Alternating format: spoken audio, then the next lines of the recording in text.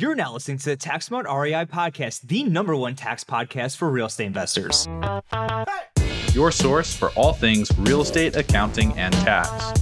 Here we reveal our secrets that can save you thousands in taxes, streamline your accounting process, and help grow your business. Stay tuned to hear insightful interviews with industry experts, successful real estate investors, and current clients on what strategies they use to grow their business and how they steer clear of Uncle Sam. Hey, thanks for tuning into this episode of the Tax Smart REI podcast. Today we're joined with Troy Eckard of Eckard Enterprises, who has nearly 40 years experience investing in oil and gas, to discuss both the investment and tax benefits of investing in oil and gas as well as mineral rights. We learned so much on this episode. We know you're going to learn so much too. If you ever thought about investing in oil and gas, this is an episode you don't want to miss. We'll be diving into all of that in just one moment. After helping over 1,000 investors in our previous boot camps, we're excited to announce our next QBO boot camp, which is coming up in January 2024. By the end of this bootcamp, you'll have a streamlined bookkeeping system built for your long-term or short-term rental business. This is critically important because it allows you to improve cash flow, ensures you're not missing out on critical tax deductions, and makes tax filing a breeze. The QBO Bookkeeping Bootcamp is led by our very own accounting expert, Taylor Brugna, and consists of easy-to-learn video lessons, as well as 2 live Q&As and a private forum where you get answers to your questions. With tax season just around the corner, if you don't already have a bookkeeping system in place, there's no better time than now. If you're interested in joining this January QBO Bookkeeping Bootcamp, visit www.taxsmartinvestors.com/bookkeeping to join the waitlist today. Again, that's www.taxsmartinvestors.com/bookkeeping to join the waitlist today. We'll see you there, but for now, we'll dive right into today's episode. Troy, thanks for taking time to come on the show today. For our listeners who might not be familiar, would you be able to give them a little bit of an overview of your background and how you got involved with the oil and gas space? Yeah, first of all, thanks for having me on the show. I appreciate it. I started out in 1985. I was in college studying economics and finance, and I had an opportunity to go to work for a small boutique energy brokerage firm that worked with high net worth investors and high income earners that wanted tax deductions in 1985. And the way they got that is by drilling domestic oil and gas wells. And so I started out at 20 years old as an investment broker. And then over the next few years, I ended up with my own investment company, and I started my own oil company.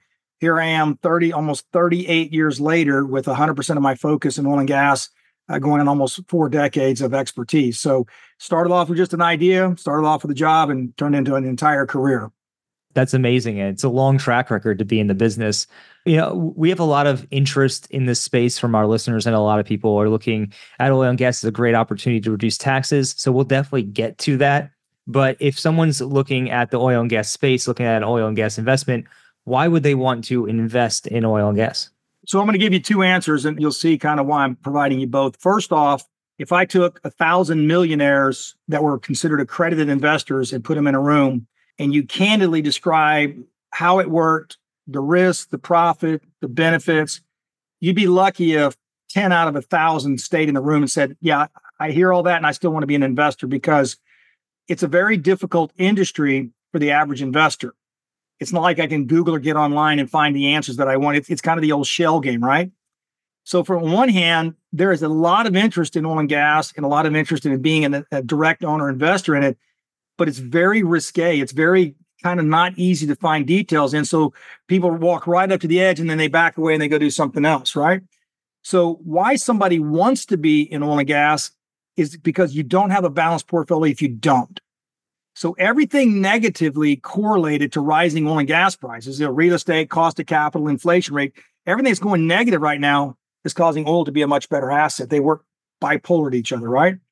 So whether I'm in stocks, public equities, or direct ownership in oil and gas, if I don't have some type of energy in my portfolio, that seesaw balance in my portfolio is out of whack. So the one reason why President Trump, didn't try to help the oil and gas industry 4 years ago, he wanted cheap oil. It made the economy boom, right? Under the current administration, oil prices took off, gas prices took off. What's the economy doing? Sinking. So if you're going to be a long-term player in real estate, equities, stock, you have to look at the reverse correlation between energy prices and the economy, right? And that's one reason why you want to be in it. The flip side of that is you don't want to be in it if you're going to just throw your money away by investing in crooks, liars, cheats, and thieves, which is about 95% of those sponsors who offer oil and gas. They make nobody money but themselves. And I've been doing this for 4 decades, and I can tell you I could peel a deal apart in 3 seconds. It's always one thing. It's loaded with fees, has no financial intent, but they hang the big bell on the door that says tax write-offs, and they come like a bunch of rats to cheese. So that's kind of what happens with oil and gas. That's interesting. So oil and gas definitely helps you. Like it basically what it sounds like, it helps you offset your portfolio or balance out your portfolio. So in the good times when things are going great, like that's all well and good. But when the bad times hit, oil and gas helps balance that out and make sure your portfolio is not necessarily, I guess, underwater, if you will, or not too much underwater. Well, look at 2022 when Russia started the war. Oil prices jumped to $129 a barrel. What happened to all the earnings of all the public companies? What happened to diesel and transportation and shipping costs and plastics? And so what happened is everything in my office is made from a barrel of oil. Everything on your desk is made from plastics, synthetics, refined products. So when oil prices skyrocketed last year, it went through the entire economy and helped cause the inflation, helped cause the deterioration of the economy. But a lot of my clients, we've got about 1,600 high net worth investors. They're like, doesn't bother me because I'm getting paid $129 a barrel. So it offset my stock portfolio. It offset my real estate. So for those who want to listen, it is incredibly smart to put energy in your portfolio. But if you put it in stocks, the problem is you're riding that stock market wave, that public equity. So if stocks get pulled down, you get drugged down. So what most of our partners have decided is, look, we're high net worth investors, high income. Let's get direct ownership in oil and gas so the benefits financially come directly to us. We're not in that public market. And when we start to take a correction in the stock market or correction in real estate, this other asset class called direct ownership and energy starts to perform really, really well. And it balances my portfolio. That's what our sophisticated clients have been doing for the last 5 years. That's very interesting. And this, I feel like, is newer for me. But tell us about these clients who are interested in this, obviously not probably just from tax savings, and we'll get to that. But what is some of the returns that people are looking at as compared to, obviously, you're talking about kind of this balance. Stocks go down, okay, we go up in the energy sector. But what is some of the returns that people might expect? And I know you probably can't give too specific, but just tell us a little bit about returns there. I can give you as specific as you want. Okay. Unlike 99% of people who offer oil and gas, we tell you down to the penny what we're making, what we're losing, because transparency is the key to trust, right? Show everybody what you have. Either you're good or you're bad. And it's like a batting average, right? Show it. Let's start off with a simplicity, okay? A well that's drilled that's successful and a well that's dry hole offers the same tax benefits. The IRS says if you invest in 2023 in oil and gas, about 80% of your investment is going to be deducted this year. It's things like labor and cost and drilling. They're not tangible. They don't stick around, so you get to expense them this year. 20% is going to be carried over. It's pipe, it's tanks, it's equipment, it's tangible assets. Those are amortized or depreciated. So the idea is I get the same tax benefits, whether it's a good well or a bad well. So let's focus on making money and not the taxes. That's the first thing. 95% or more focus on the tax benefit and they forget about making money. The second thing you have to remember is that from my standpoint, when I participate in the wells Eckard does, we're participating with major billion-dollar oil companies. We drill with the majors, Marathon, Oxy. Why is that?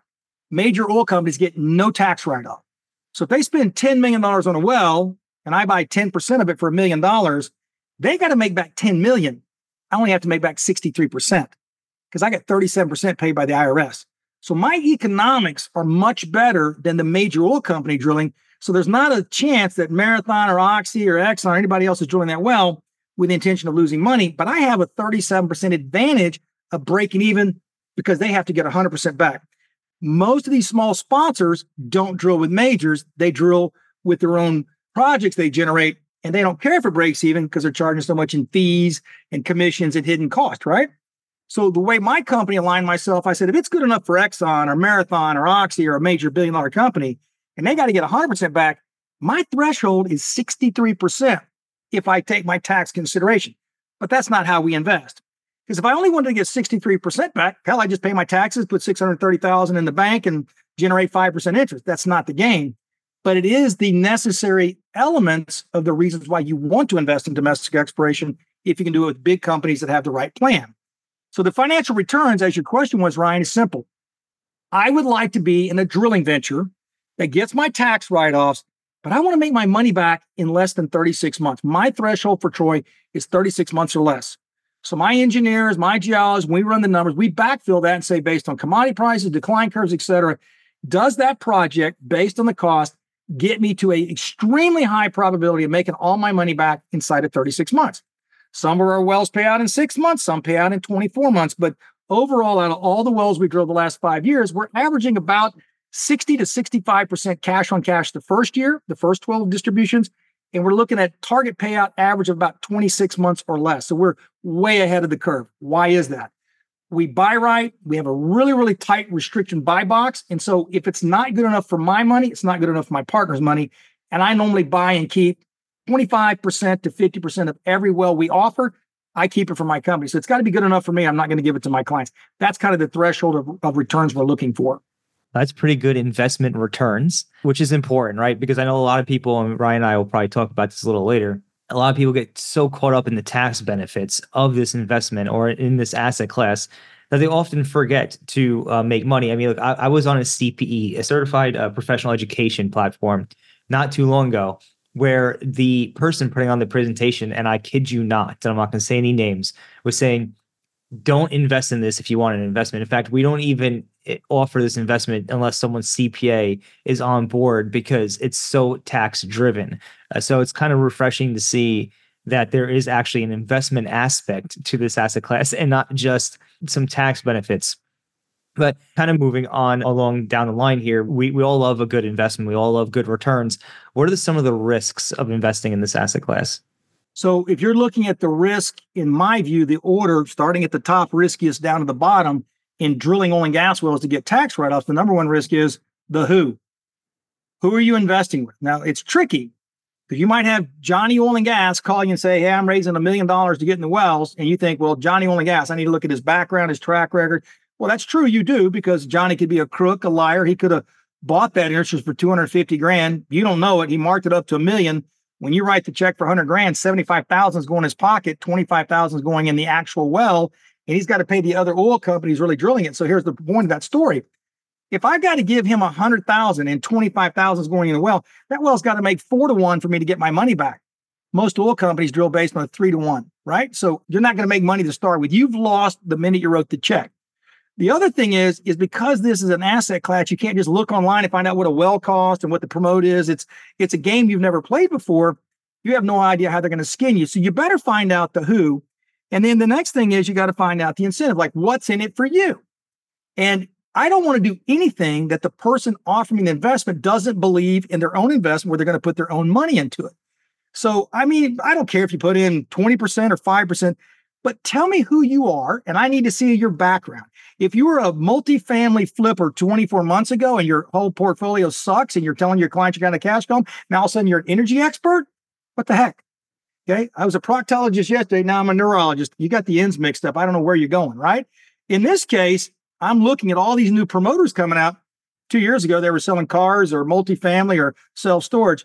And what happens is the investors hear the dinner bell. The dinner bell is immediate tax deductions off your gross income, 80 to 100%. Just invest. Don't worry. We'll make the money back. Even if we have a crummy well, we can make back 60% on our money. Here's the problem. If you truly get a tax write-off, according to the IRS standards, you have to be at risk. What I keep telling these wealthy clients is, here's the way it works. Johnny Oil and Gas raises the money. You guys buy into his working interest. You're at risk. You get the tax deduction. Johnny goes bankrupt in 24 months because he doesn't want to have to tell you you're never going to make your money back. He sold an illegal, unregistered security. Here's the problem. That oil company says, you collectively bought 10% of my well. We got to rework the well. We got to plug the well. We got to do reclamation. You're on the hook. So Johnny goes away bankrupt. Now you guys have your share of those final costs. So to me, I don't want to put any money where my fingers can get any dirtier than what I originally intended. So I think it goes beyond just tax write-off. You better know who you're with. They better have a 10-year track record, and they better tell you how they're going to manage your money from start to finish, because the wells that we drill have 25 to 50-year well life. Most of my clients will be dead and gone by the time these wells are plugged, right? So it's important you know who you're in that ring with. Now, let me give you the flip side. The way oil and gas drilling should work, it truly is its own investment class. Let me explain. I put in $1 million this year and I buy in 15 wells. I'm hoping those wells will pay out in 24 to 36 months. Next year, I have more income. I put another $1 million in. But I should get back 35 to 45% of this first $1 million. Next year, I got $1.5 million to invest. The $1 million of my income and $500,000 I made off my wells. By the time I get 4 or 5 years out, I'm investing $2 or $3 million a year. And I've created my own self-generating tax write-off. And I've generated my own self-propelling asset class because each lease that I buy, the way Eckard does it is I get the right to develop the new wells that are coming, which means I'm creating a bigger inventory of wells. I get tax deductible items. I can participate if I want to. I can bypass them if I don't want to. And at the end of the day, instead of treating oil and gas drilling like a poker game where you're putting an ante down or a bet, it truly is its own sector of oil and gas investing. I've been doing it for 37 years. I've got wells been on like 20, 30 years, and it just keeps compounding every single year. That is what oil and gas can do for you if you stop listening to the dinner bell of it's a tax write-off. Here's a simple thing. When you tell me it's a tax deduction, the IRS only gives you a tax deduction if you lose money, right? I don't consider it a tax deduction. It's a tax deferment. I want to take money this year. I owe the IRS $370,000 on $1 million. I want the IRS to let me keep it and invest in a good well. And then next year, I want to take the income plus the next $1 million, and I want to defer that next year. The idea is I want to always defer my taxes so I can use the IRS's money for 37% higher purchasing power to prolong the growth of my net worth and delay the taxes that I owe. When you tell me tax deduction, take my $1 million and set it on fire in the parking lot because the deduction means you're going to lose my money. I'm not into deductions. I'm into deferment. I think a lot of our clients are going to resonate with that because it sounds like cost segregation studies on real estate. Same thing. Yep. I think a lot of people are going to resonate with that idea. You're not an attorney, and neither are we. Do you have any other comments as far as things that you've seen as far as reducing risk? Like you just said, like who are you buying with and things like that from that kind of aspect? I've been drilling wells since 1985. I was 20 years old when I bought my first wells, right? I was a kid. I've never had a single lawsuit come back to me or my investors in 37 years. I've been involved in close to 8,000 wells, I think in about 12 or 13 states so far. Shallow, 1,500 feet, as deep as 20,000 feet. Wells that cost $500,000 up to wells that cost $20+ million. Why does that work that way? Well, when the major oil company proposes a well, they have insurance. They say, here's the insurance for the general account for the well. Do you want to participate? Well, hell yes, I do. I want Exxon's, $500 million policy. The other thing is every operator has every vendor with all this umbrella and insurance. I've had guys killed on rigs. We've had fires. We've had wells blow out. We've had them burn to the ground. Picture behind me is a well on fire. Happened in like 1997. Well caught fire twice. No liability, no recourse. Why? The likelihood you have something happen in my 37 years career is zero as a reflection of coming back to me. Now, the reality is you need to be at risk. What does that really mean? Well, you got to be able to own it directly. You got to be able to pay your bills. And that means there's not is this 100,000? Am I limited to 100,000? It's an open checkbook. The flip side, if you do it the way we do it, is the wells come under budget, we send refunds back.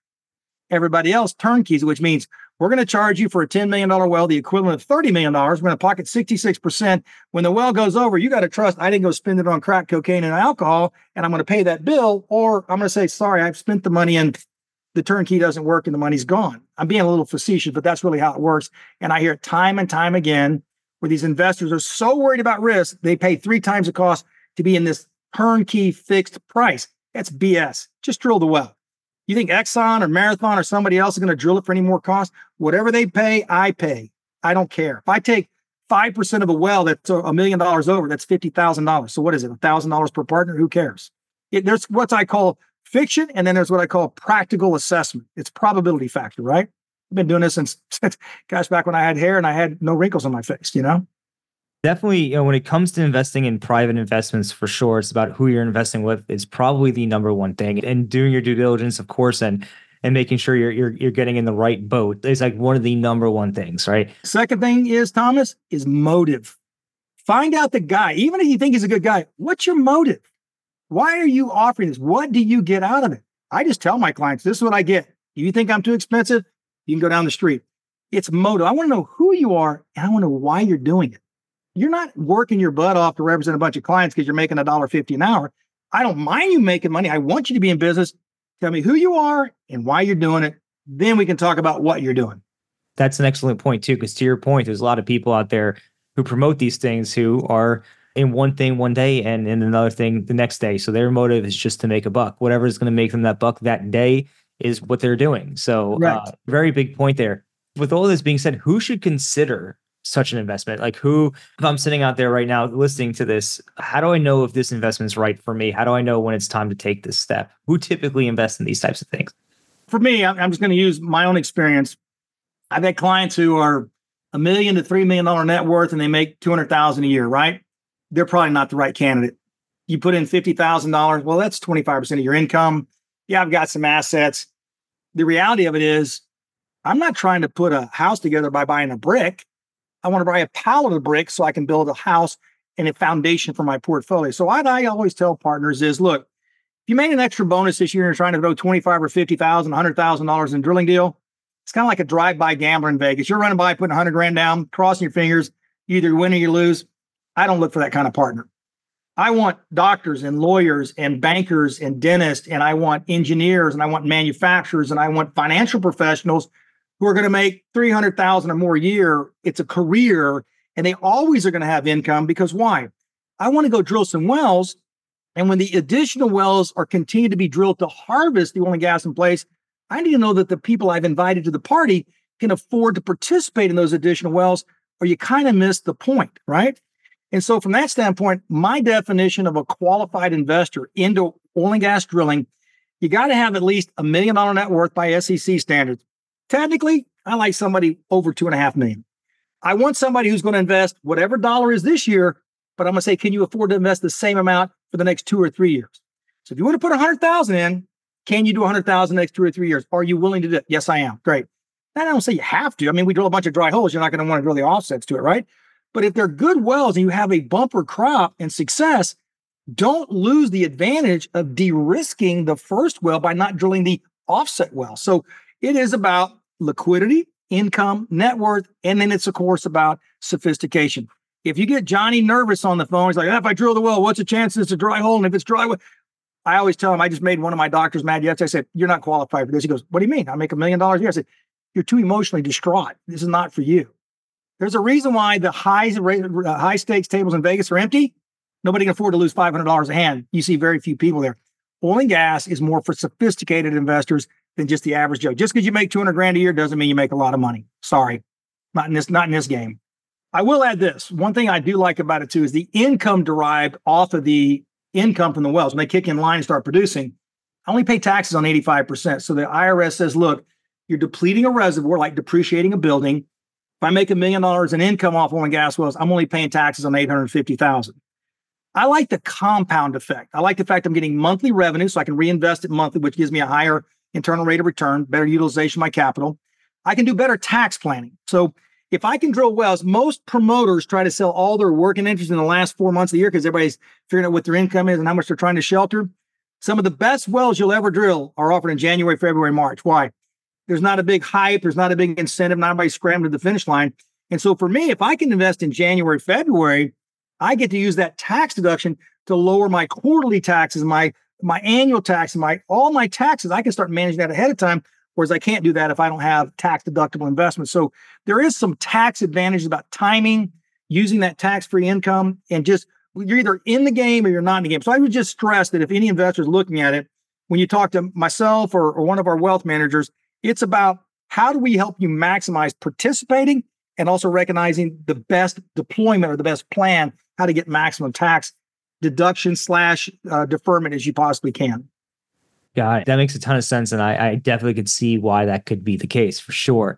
So just kind of recap the tax benefits, because I know there's a lot of listeners out there who are just probably listening to this right now and just like, this is amazing. I just need a recap of the tax benefits. So you get the 80%, you get the, like right now in 2023, we get the bonus depreciation in that first year. A lot of that stuff, it gets to get written off just like real estate. But then going forward, you also have the wells that are getting depleted, and you're getting a write-off for that as well. So that kind of shelters the cash flow, if you will, from the wells. 15% of your income is tax-free because of that depletion. So let's just use a number. I write a check for $100,000 at 5 o'clock, December the 31st. 80% of that's tax deductible on the well, typically, right? So I just saved $80,000 of gross income I don't have to report in whatever my tax bracket is. The remaining $20,000 is subject to being depreciated in 2024, 2025 because it's equipment, it's depreciation. What I'm hoping is the well starts drilling in the first quarter. I start getting revenue by the end of summer of 2024. I've got income next year. Now I got income coming back to let me reinvest again next year, but I also have depreciation. So what it technically is just think for every $100,000 I write a check for, it's about 80% tax deductible the year I write the check. The 20% continues over the next 2 to 4 years, But most of my clients are finding out they're getting paid out so fast, they don't get the full benefit of that depreciation because they've already made their money back. There's not any additional losses to be taken. You always get the 15% tax-free even after your investment's paid back. You always get to take 15% off your taxable income as a result of that depletion allowance. So it really is a great strategy. But I'm going to tell you right now, my clients send me package after package after package. I'll go through it and I go, they marked it up 3 times the money. This deal has no economic sense. You're drilling with a small library. I will tell your listeners this: do not drill vertical wells. 0. There is no reason to drill vertical wells that have a 60 to 80% chance of dry hole when the major companies like Exxon just paid $60 billion for Pioneer. Why is that? Because it's about a 99% success rate drilling horizontal wells. And so I want to drill what the majors drill, and I want to be a little fly on their back. When that bull elephant goes to the watering hole, I want to be sitting right on their back. I don't mind taking 1 or 2% and participating with major oil companies because I want to make money. I'll get the taxes, but I want to make money. So just do not do vertical wells at all. I did it for 30-something years. Nightmare of dry holes and failed losses. Never do it again. That's a good tip out there. I'm sure a lot of people probably would make that mistake have you not called that out. So I really appreciate that. So oil and gas, this has given a tremendous amount of clarity to me, and I'm sure Ryan as well. I know there's another investment asset class that you're involved in, and that's mineral rights. And I actually did some work with a client a few years back who had, we kind of went through some issues with mineral rights. They had stumbled upon something that they didn't realize they had. So kind of going along the same lines, like what are mineral rights, and why would someone invest in mineral rights? All right, so let's think about the food chain. Every industry has a food chain. In real estate, somebody has 50 acres of land. It's farmland. Another buyer comes in and says, I can convert that farmland through entitlements, annexation, et cetera. I can turn that into a commercial property by rezoning it, reclassifying. So it goes from 2,000 an acre to 10,000 an acre. Once I do the entitlements and get the roads, the pavement, et cetera, now it's worth $10 a square foot, right? Oil and gas has the same kind of food chain. So it's Exxon, Chevron, Oxy. Every company, regardless of size in the United States that wants to drill a well on private land has to go to the landowner who owns 3 rights. I own the air rights. I own the surface rights, which is anything attached to the surface. And I own all the rights to the natural resources below the surface, which are called mineral rights. So back in the land grant days, when I got my 1 square mile and put my flag in the ground off my horse and said, this is my square mile, my 640 acres, I got those 3 rights, but I didn't know anything about drilling. I didn't know we were going to be using air rights. Didn't know all that. As time has evolved, what's been available for these landowners is to start monetizing those assets. And the reason why it was important is old granddad Eckard had 1,000 acres in Oklahoma, gave it to his 4 kids. They're trying to raise sheep and cattle, et cetera. All of a sudden, oil and gas is being discovered. And I go, man, I can't even pay my bill. I can't pay for the tractor, the feed. Hey, you know what? Knock. Oil company says, I want to lease your minerals. They go out and lease the minerals to drill a well. Well, great. They pay me $100 an acre. Well, there's a speculator that comes out and says, let me buy your minerals instead of leasing it. Well, how does that work? Well, I'll give you $1,000 an acre if you sell me 40 of your 640 acres. And now I own minerals in the same section of land you own. So what happened is there became a monetization of landowners being able to sell off air rights or lease them, keep their surface rights, their ranch, their building. There's literally oil and gas underneath my feet right here in Dallas. The Barnett Shale, it's like the 2nd largest gas reservoir in the United States, sitting right here below Dallas-Fort Worth, discovered back in 1997. So whoever owns this building I'm in. Somebody else owns the mineral rights, most likely than the building owner itself, and somebody else owns the air rights. So mineral rights are all the natural resources below the ground. It's a piece of real estate. The IRS treats it like real estate. It's available for 1031 exchange, and you can invest in your self-directed IRA. And it can be completely severed and deeded as a separate deed and title. You can go to the courthouse and see somebody owns the minerals, somebody owns the surface, and somebody owns the air. 3 different deeds, 3 different titles, 3 different owners, same property. We want to buy, and we do buy mineral rights because what we want to get is free cash flow without any liability. And I want billion-dollar oil companies drilling and developing the wells on those minerals that I own for free. I want 0 risk. I just want free income called a royalty distribution every 30 days. That's a mineral right. Wow. So I could foresee a lot of overlap with obviously oil and gas and these mineral rights. So as we think about like who's the right person then to invest in something more like that? And then as we talked about earlier, as far as like, hey, what's the return on that kind of investment? How is it different from oil and gas? And then maybe just also hitting on risks. I know it's kind of multiple questions in there, but just trying to compare it to the oil and gas conversation that we just had. Okay, so keep in mind, mineral rights owners are oil and gas. So when I go out and look at a 640 acre tract of land and I knock on Farmer Smith's land, he leases me the right to drill a well on his property, but he owns 100% of every geological formation and all the oil and gas and natural resources from the surface to the core of the earth, right? But he can't drill a well. He doesn't know where to drill, how to drill, doesn't have the money. So that oil company can lease it. So the first thing is that mineral oil can get a lease payment, which is great. It's like getting 3 years worth of income in one check up front, unlike real estate that's paid monthly, right? The second part is that because I, as the mineral owner, don't have the money to drill the well, I want to lease it and I want to get a contract that says, Exxon, thank you for leasing my land. Now let's negotiate what percentage of profit I get. And that's generally between 12.5% to 25% of all future gross revenue gets paid back to the mineral owner. So if you weren't sophisticated in the 1950s and 60s and 70s, you're just praying to God somebody would drill a well. Well, maybe you got a 12.5% royalty and you got $25 an acre for lease. Today, some of that acreage is being leased for $15,000 to $20,000 an acre, and some of those minerals are trading for $75,000 to $150,000 an acre. The surface is worth $2,000. The mineral rights are worth $100,000 an acre. Because why? Because the evolution of technology made horizontal drilling and fracking so low risk and so robust in oil and gas in place that these mineral owners now realize, wait a minute, forget daddy's ranch and the 600 acres and cows. I'm sitting on, $40 million in future revenue from the oil and gas under the ground. So traders got involved, speculators, just like real estate got involved in 2010 when the whole horizontal exploration fad took off.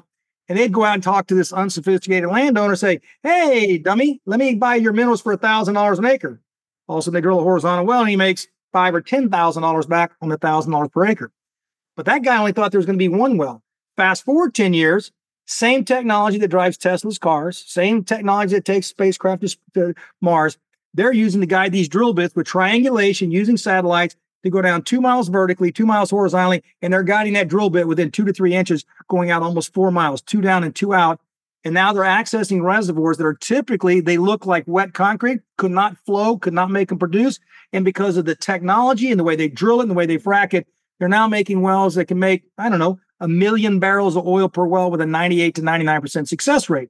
Now, I can go buy that mineral today. I probably will pay $10,000 to $15,000 an acre, but I think it's going to generate $40,000 to $80,000 in future revenue. The cool thing about being a mineral owner is once they lease it for me, the oil company, okay, I take zero future capital exposure. They can't bill me. They can't charge me. There's no fees. They have the legal obligation at the end of the month when they sell the oil, sell the gas to the buyers. When they get that accounting back in, the first thing that oil company says is, we don't own that top 12.5 to 25%. It's not our money. We fiduciarily have to give it to the mineral owners. So we set it in a separate account and then we pay out all the mineral owners first. We're top of the food chain. No cost, no liability, no holding cost. I've had minerals for 30 years. I get a check every month on wells that have been around for 30 years. I don't even know who the heck operates it anymore. I get a check and it's going to last, these horizontal wells will last 25 to 100 years. There's no passive income asset like it in the world. What's happened, though, is because of the internet and scraping of data, all these service providers went into all the courthouses, scraped the data, put it online. Now I have a team back here looking at every well in the United States, every base in the United States, and we're able to run algorithms and calculations knowing who the best drillers are, who recovers the most oil and gas, what the prices are, how long they drill and what it costs. Now we have this full diagnostic system that says, in the entire U.S., where's the best place to buy minerals, who's the best oil company, who drills the best, recovers the most, what's the most efficient. That's what we've been doing for the last 6 years. It's very fun, guys. You guys would go nuts looking at this data because it's like looking into the box you never could see before. Exxon wouldn't tell you to squat. Now you go, you don't have to. I got all your data online. Thank you. It is a blast. That is very interesting. And I'm not surprised to hear that it's gotten that sophisticated or, with the analytics. So I'm trying to wrap my head around this right now. So mineral rights, you buy, say I was an investor, right? I'm going to come in and I'm going to make an investment in mineral rights. Am I buying the land or am I buying the rights to the land? You're buying real estate. So let's just say out of 640 acres, I own a 10-acre piece of land with a mobile home on it. I want to sell it. I go, look, I don't know anything about minerals. I want to sell my minerals so I can pay off my mobile home.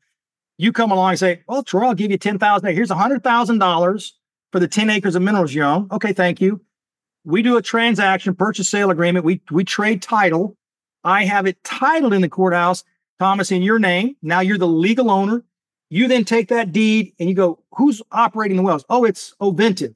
I'll send Oventive my copy of my deed saying I now own that 10 acres. The effective date is December the 1st, 2023. Here's my stamp recorded deed. You send it to Oventive. Oventive says that's the new owner. There's 3 wells that were vertically drilled in the 1950s. There's 2 new horizontal wells. Whatever oil and gas is on this mineral section, Thomas starts getting a check. Effective date of December the 1st, 2023. And that's the last thing you got to do, because at that point in time, it's either an ACH deposit or you're endorsing the back of a check for the next 25 to 75 years. Yes. Now, the risk was, Thomas, that Ryan asked is the hard part. The hard part is we went from vertical wells, size of a paper plate, looking for a 50, 100 acre reservoir, to now these oil and gas basins, what they call basins, they're buried Grand Canyons. There's like 40 million acres in Oklahoma in the Anadarko Basin. There's like 60 million acres in the Permian Basin in West Texas. So it's not that we can't find minerals, it's can you find a mineral that's going to make money? Because the number one thing to buying minerals, if somebody doesn't drill a well, you can be sitting on Saudi Arabian oil. If it doesn't get to the surface, I don't get paid. So there is a strategy of buying the right mineral that will get drilled and developed at the right price with the right oil company. So there's a lot of people peddling minerals. This is how easy mineral buying is. You don't have to be accredited. You don't have to be a millionaire. You can go to a truck stop in Oklahoma and on the way to the bathroom has little stickies on there that says minerals for sale, $100 an acre in the Anadarko Basin. You go pull it off and buy it and go, yeah, I just bought 5 acres of minerals. You're about 40 miles away from any pipelines or drilling, and you'll never see the well drilled in your lifetime or your great-grandkids' lifetime, but you own an acre in the Anadarko Basin. But really what happens is the promoter buys it for $100 an acre, and they tell you you're in the Anadarko Basin, and you spend $20,000, and you go, I own minerals, and they suck. They don't make me any money because you bought it'd be like buying property outside Detroit, 170 miles, saying you own Detroit real estate. No, you don't. You're not even barely in the same state. So the promoters use the ignorance of investors to tell them buying minerals is low risk, no cash call, no capital call, zero holding costs, and you're in the Anadarko Basin, you're in the Permian Basin. You're not even, you can't even sniff gas. You're so far away. So it is about buying like real estate, because it is real estate. It's buying the right mineral in the right location with the right general contractor, which means the right operator. Do I want to have Exxon or Chevron, or do I want to have Oxy or Continental or EOG or Diamondback? And we have a full grading system here at our company. It regulates minerals, locations, area of interest, operator, performance, completions, timing. It's a very analytical business, but to the average investor is, yeah, I'll buy minerals. I'll give you $100,000 and buy 10 acres. It looks like Exxon's about 9 miles away. Yeah, but there's no pipeline, so they're not going to drill there. Why aren't they going to drill there? Well, they're not going to drill a $10 million well and have to put in $100 million in pipeline. They're going to stay where their pipelines are already located. We have spent $650 million in mineral acquisitions in the last 40 months. We own 62,000 net acres of minerals. And at this point in time, we're probably the largest single private owner of minerals in the state of Oklahoma. We've all done that with private investors in the last 40 months. This year, we're going to send out almost $65 million in distributions. And with that $65 million, zero cost, zero management fee, zero expenses. Next year, we're probably going to send out between $100 and $120 million on the minerals that we own.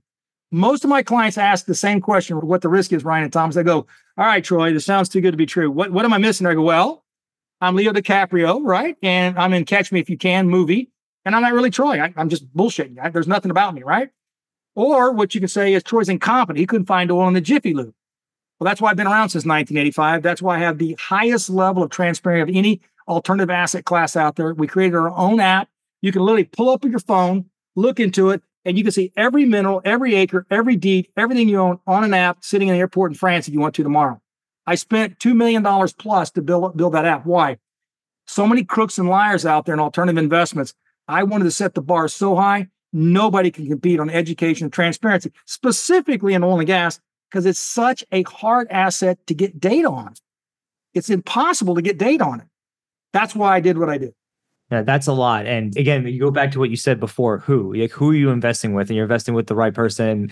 That is the key, because there are a lot of people out there who do rack up their investments with fees just to make the money in the short term. And, they're in and out of the business. So you have to really know who you're investing with.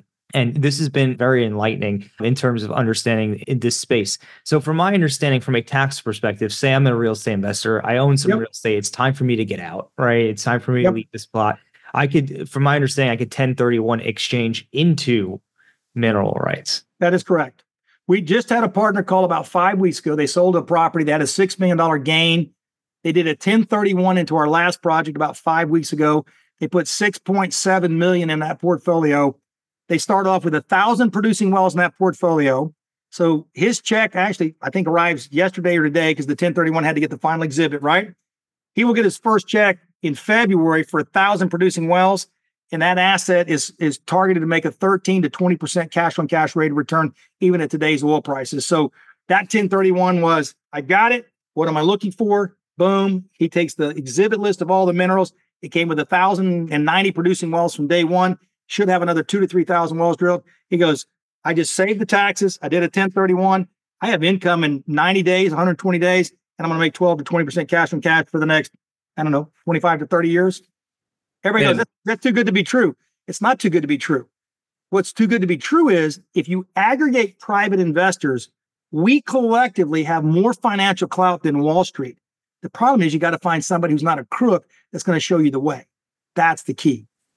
It sounds to me like that could be a good fit for someone who maybe is getting tired of being a landlord.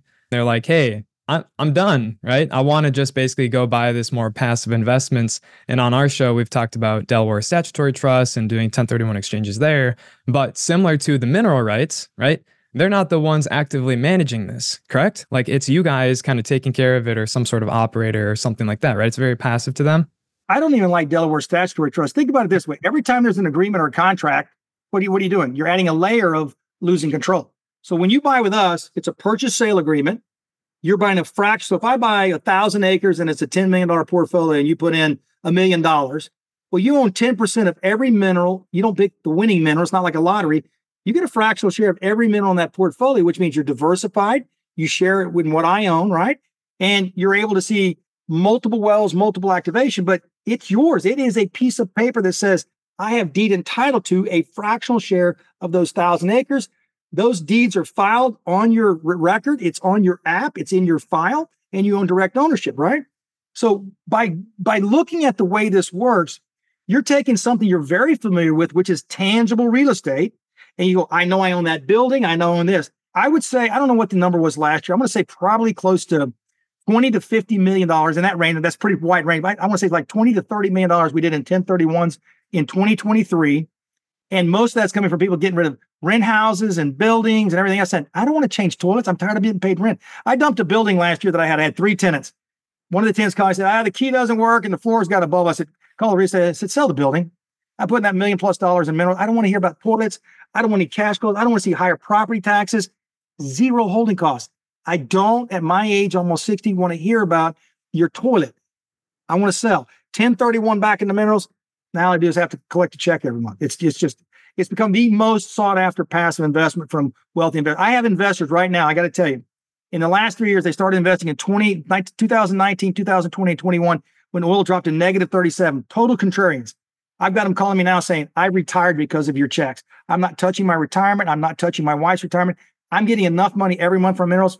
I'm living on your income from those wells. I'm not touching any part of my asset. They have no bills. They have no cost, no taxes. And so it's really fun for me at almost 40 years of my career to see how great these investments are and how it's such an open book. Your investors are real estate professionals. This is real estate. They're used to cost segregation and deductions. That's the working interest in drilling. So what a lot of my clients do is they'll invest in the minerals, generate that income, that 1099 income. They'll take their income from their business, match with the income off the wells. They'll drill working interest with us, and they're then making money, taking deferment, making money, taking deferment, and they're just doing this. And they're having the time of their life. No, this is really powerful. This is really powerful. Before this conversation today, I was really kind of like, I knew there's tax benefits. I understood the tax benefits, but I didn't realize it was actually a viable asset class. So really, that actually works. Yeah. I just thought people just invest in it for the tax benefits, but right. And I'm serious. Like that's what I thought. But now this has been enlightening. So if our listeners want to learn more about this, or where would they be able to find more information about this, or if they wanted to jump into an investment in this asset class, where could they do that? All right. So I'll make my answer short because I'm talkative, right? First off, all you got to do is call the office, 800-527-8895, and ask for a wealth manager. I have 7 highly trained professionals that are not commissioned. They are salaried. They basically manage clients with no incentive transaction at all. That's the first thing. Or email me at teckard@eckardenterprises.com and I'll direct you to the wealth department. But I got to tell you, the way I look at this is most partners will listen to this podcast. Most of your listeners will listen. And 9 out of 10 who should be putting energy will listen and go, he talks fast. It's too much information. I don't get it. So I'm going to go do something else. When they call their CPAs, 9 out of 10 CPAs have no clue how to treat oil and gas. We have to send them the tax code every year. Why? It's complex for them. They're lazy. They don't want to help you out. They're going to contact their financial advisor. Hey, I'm thinking about taking $1 million out of your account that you make fees on to give it to oil and gas. And so, you shouldn't do that. It's risky. Now watch. A lot of our clients will take money out of their other financial advisor account. They'll put it in a self-directed IRA, a 1031 exchange. Then about 4 months after they buy it, there's third-party appraisers that'll let them take a look at the minerals. And based on the SEC and tax code, they're getting 40 to 50% reduction in value by getting a third-party appraisal, which allows them a massive rollover to a Roth from a traditional IRA. I got really smart clients. They all figured this out. So I got engineers and financial advisors, and they all figure this out. So my point of the story is that if they want to get involved, it's EckardEnterprises.com online. We have massive, massive educational information. I would encourage all of your listeners to sign up to Eckard Insights. It's our app. Now, you can get on there without being an investor. And once you get on, you have access to all of our hundreds of hours of training and education on working interest and tax write-offs and 1031. I spend tons and tons of time educating. Why? The smarter you are, the less you're going to be screwed over by crooks. The smarter you are, the more you're going to go, that guy is the guy I'm going to invest with because that guy knows what he's doing. And that's what we've created. Eckard Insights is the app. Eckard Enterprise is the website. 800 numbers, how you get hold of us. And trust me, there's no pressure on my wealth man. Our biggest problem is we don't have product. For like the last 4 weeks, we've had nothing to sell. Some of our stuff, $5, $10, $20 million product. We're going to do right at $300 million this year in mineral acquisitions. We've gone a month without having a product because we'll put 20 million on the market. It's gone in 4 or 5 days. And we got people going, I didn't even get a chance to see it. That's how much demand our product is right now. Yeah, no, I believe it. So we're gonna drop that into the show notes, and me and Ryan, we're going to be right back. We're going to have a brief conversation about this. We're going to debrief. Super exciting. Troy, any final words before we wrap up today? Yeah, I will tell you the final word is this country is consuming more oil and gas than it's ever had in record. Forget the green energy. That's a bunch of BS. The U.S. and all the producers cannot keep up with supply. The key to this is if you're not in energy, you're going to be my customer. So it's your choice. Make the profit or pay Troy the profit. It's your choice. So this is not about an industry that's going away. Global demand is higher than it's ever been after $7 to $10 trillion on alternative energy. We're using more oil and gas today than we did 4 years ago. It didn't work.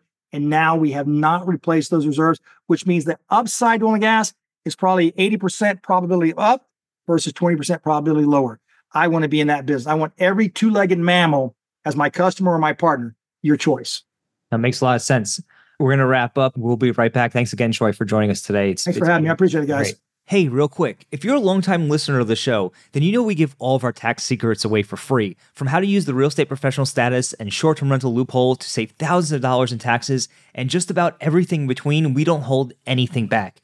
And that's because our goal is to help as many real estate investors as possible reduce taxes and build tax advantage wealth regardless of budget.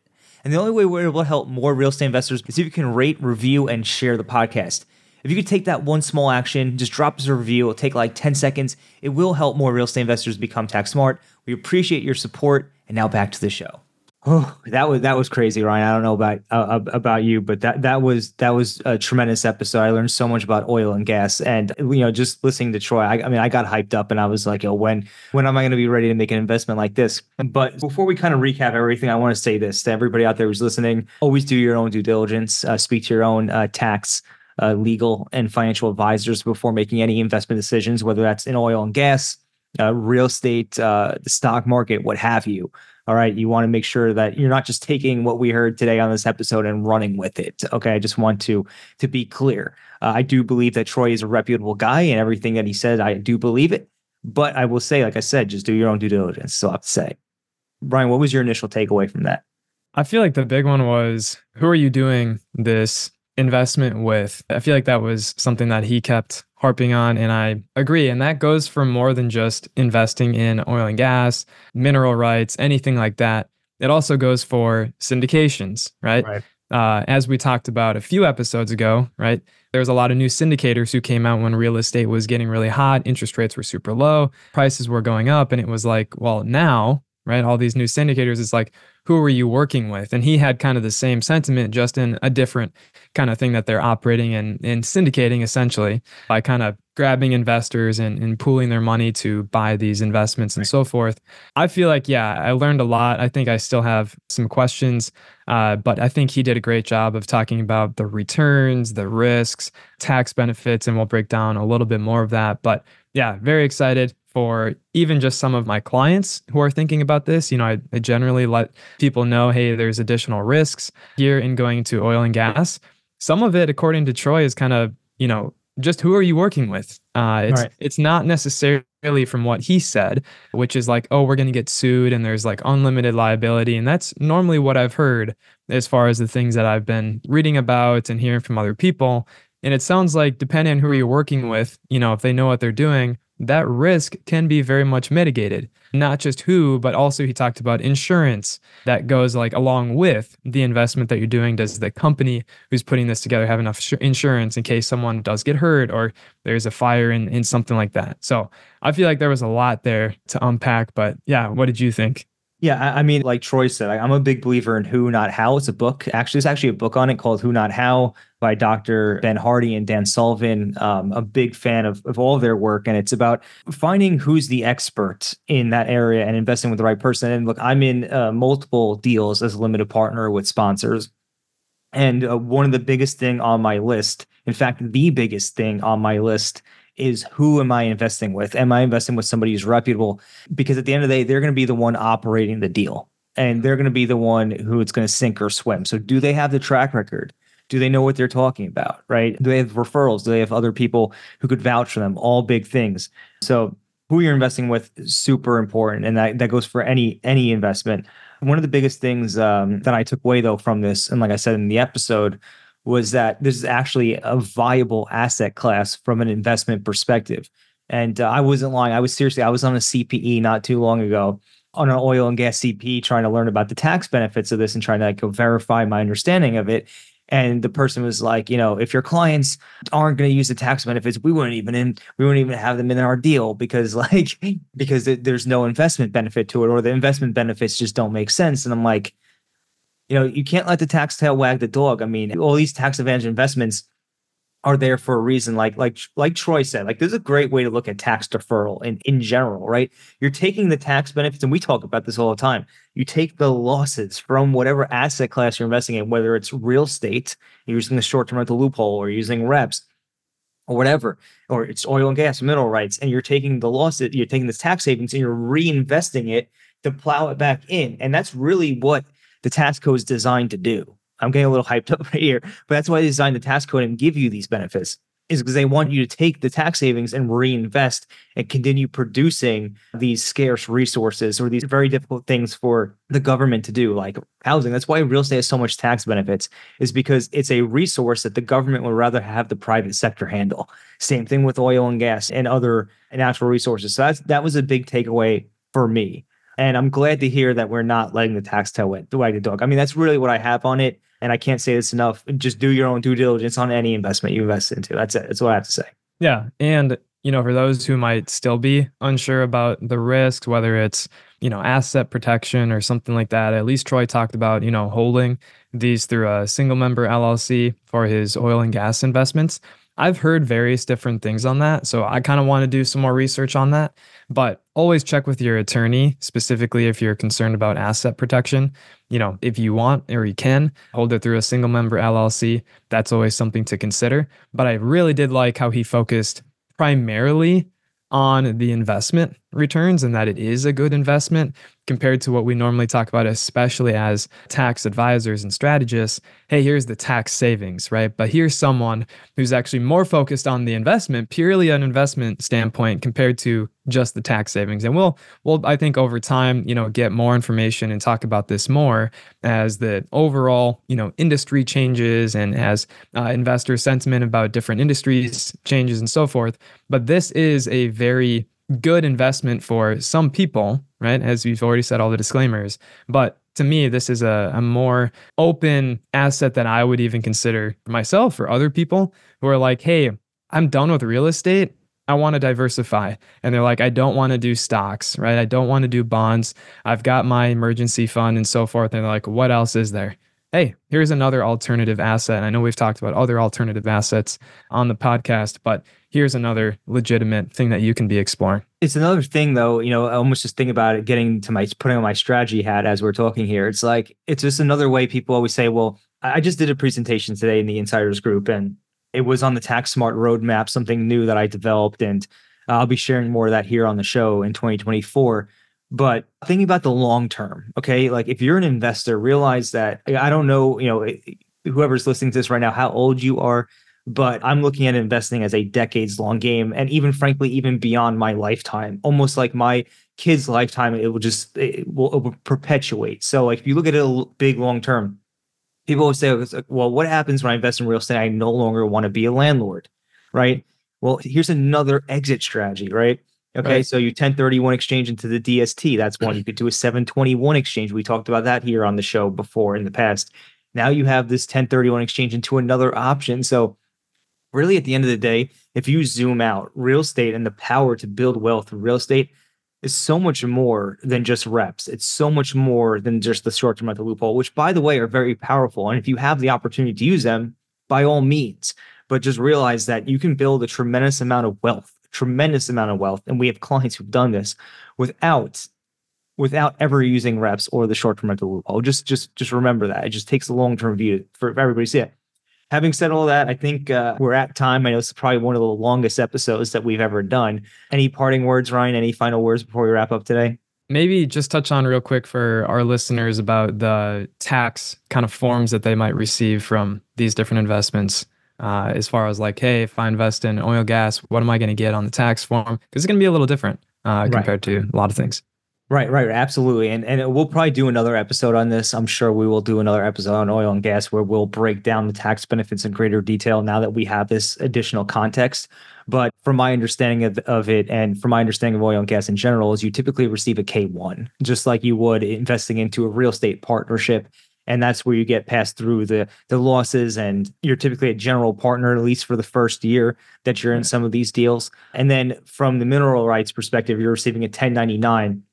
And I'm not a mineral rights expert, okay? So we'll probably come back and do another episode on this, but it sounds like that was a royalty that you're getting. Yeah. That's what it sounded like. And so just to be aware that when you get into the game of alternative investments, and I know a lot of listeners here are already in the game of the alternative investment world, you're running astray of the traditional, I'm getting my 1099B from the broker and I'm going to have it all nice and tight and buttoned up by January 31st, and I'll be able to file my tax returns by February. It's a little bit more complex. You want to be aware of that and you want to be prepared for that. All right. So thanks for listening. We'll catch you. I think we have one more episode left before the end of the year. That's going to be with James.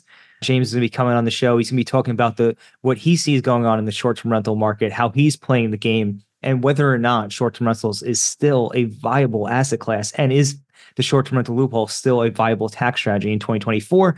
We'll talk about all that next week. So we'll catch you there. Thanks for listening to today's show. If you enjoyed the show, please find us on iTunes and leave us a review. You can also email us at contact@therealestatecpa.com with any feedback or topic suggestions. We are always taking on new clients, and with the new tax laws in play, you really don't want to navigate this alone. Let us help you save money on taxes with your accounting and CFO needs. To become a client, navigate to our client page at therealestatecpa.com and fill out a web form with as much detail about your situation as possible. Thanks so much for listening. Have a great rest of your week.